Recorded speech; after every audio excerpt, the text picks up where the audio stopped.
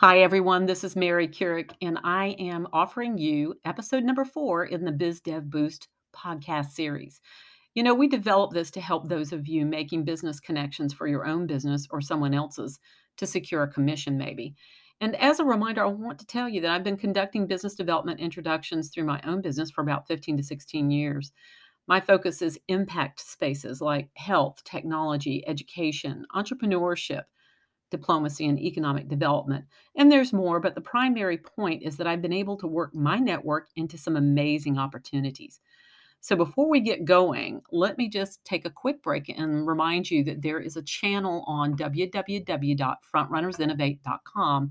If you are not listening to this already on that platform, go there and you'll see the 3 other podcast episodes for this series under BizDev Boost at the top under channels. So just wanted to let you know that. So let's continue into the series talking a bit in depth about the Viz vehicle.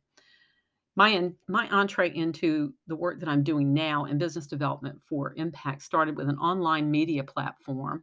Roughly about 8 years ago, I started putting together what would end up being the first business networking digital magazine for social impact, then called the Introducer magazine. We spotlighted global leaders in several spaces that mostly connected to the United Nations Sustainable Development Goals.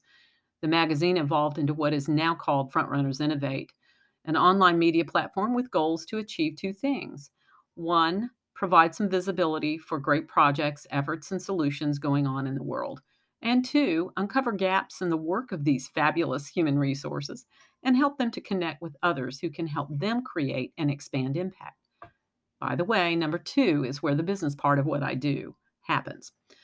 A 20-minute video interview can reveal far more about a person than a static profile page. Benefits for creating a Viz vehicle that allow you to give a spotlight to others are tremendous. It's a gift that keeps on giving. Online interviews hang around and are searchable online. Your interviewee will be grateful to you if you do a good job. The link to the interview becomes a great marketing tool for you as you seek to make business connections. Within the last 4 months, I shared the link to an interviewee about 6 times to help promote them for a business conversation. And I say that slowly so that you can get that. We are currently progressing with 2 very promising conversations. The 2 that I sent the interview to are also interviewees. See how that works? So as you continue to work interviews with extraordinary people, you will attract more of the same. If you are using LinkedIn to do your searching, you can count on that. They'll promote you to others and vice versa. Also, the people you interview will refer others to you. I've had referrals from 2 U.S. diplomats to other U.S. diplomats. I've had fellow business developers who, also were angel investors who have stacked me up with great interviewees, and several of them have become clients. As the interview host, you are also receiving visibility yourself, and you can share that spotlight with a co-host if you'd like. And this helps you with your own visibility to move it around as you see fit, as the topics line up with where you want to put your interview. Okay, and of course, that co-host can help you keep the conversation going and keep it rich. One added benefit for me relates to my belief that meaningful conversations with people around the world create connection that builds relationships and in turn helps to build peace. Diversity is such a tricky thing all over the world for a lot of reasons right now, but building relationships is critical. And for my part, the more people I can get to know in different spots of the world, the more I feel like I'm contributing to that result. So I keep track, about 65 countries so far. So let's move on with some tips that I'll mention for you. Uh, the first being identify particular types consistent with where you want to be, the spaces you want to work in, and the types with whom you wish to work. Create an agenda flow for the interview conversation.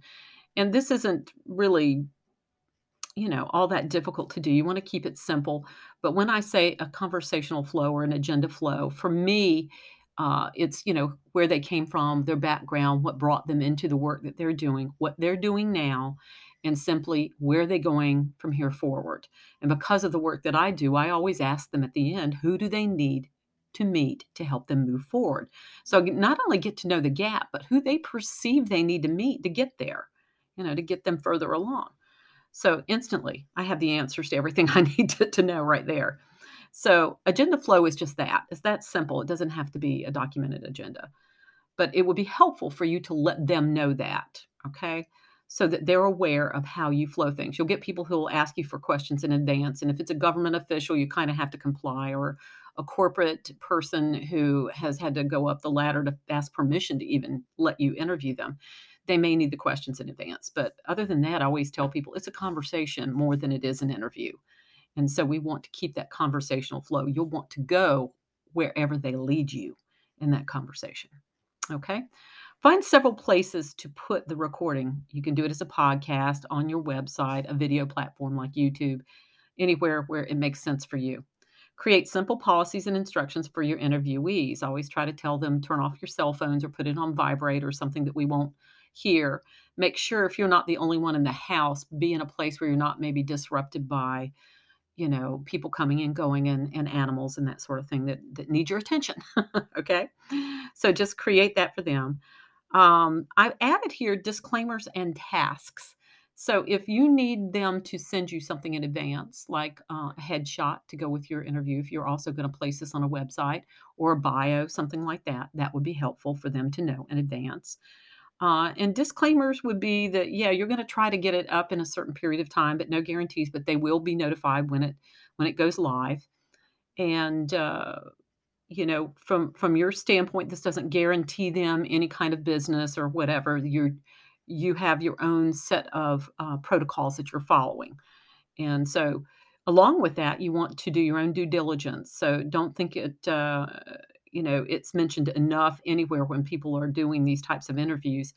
But in order to kind of keep the credibility, yours and theirs, alive, happy, and well, you might want to do a little Google searching. I mean, you're not interviewing them, as sort of a detective style interview for anything particularly specific that they've done, unless you are maybe, but it is not meant to be that way. It's a feature, and you're getting to know them, and you're allowing your audience to get to know them. So you're not responsible for any misstatements that they make, and you want to make sure that that's clear wherever you post your interview. Okay. I think it's on my website, but you might want to make sure that you've got it on yours. Create a policy on how to handle disgruntled persons. It kind of goes along with what I just said, just to create that due diligence process for yourself. But know in advance how you might handle disgruntled persons. You should know in advance that how you'd react before someone shows up that is not happy with an interviewee. Anytime someone is in the spotlight, there will almost always be someone around who will challenge why they are there. Occasionally, these people will come to you to vent. They'll want to know, why did you interview this person? Because I know this and this about them. So you need to determine in your mind how you're going to deal with people like that. So if you use your Viz vehicle for good, you will generally draw those who are good. From a business development standpoint, you really can't ask for a better tool to move your business forward. A final collection of stories about my own Viz vehicle. I met all three of my business partners through my platform. I had interviewed each one. My platform attracted the fathers of two young girls whom they wished for me to mentor. I spent a year mentoring both, one from Tanzania and one from India. And they and their families, have become great friends. The first father to contact me ended up being the rescuer for another of my interviewees in his own country. She was without medical attention and food during a low point, and the only other person in her country that I knew was that father of my mentee. He went out to see her in person within an hour after I called him and helped her to get back on track. One of the interviews that I did was a co-founder of a stem cell R&D organization with partnering clinics around the world. My husband and I traveled to Mexico to gain access to stem cell treatment from one of the clinics early in 2021 to help him with an illness that he had. It was a timely godsend of a resource that I'd never have known otherwise. So, yes, this vehicle, great for a whole lot of reasons, but things that you don't even expect, like a personal reason, is pretty amazing. So the benefits are continuing to grow consistently. And so if you need some extra help with any of this, you know how to contact me. So make sure that you do. Until next time, happy front running.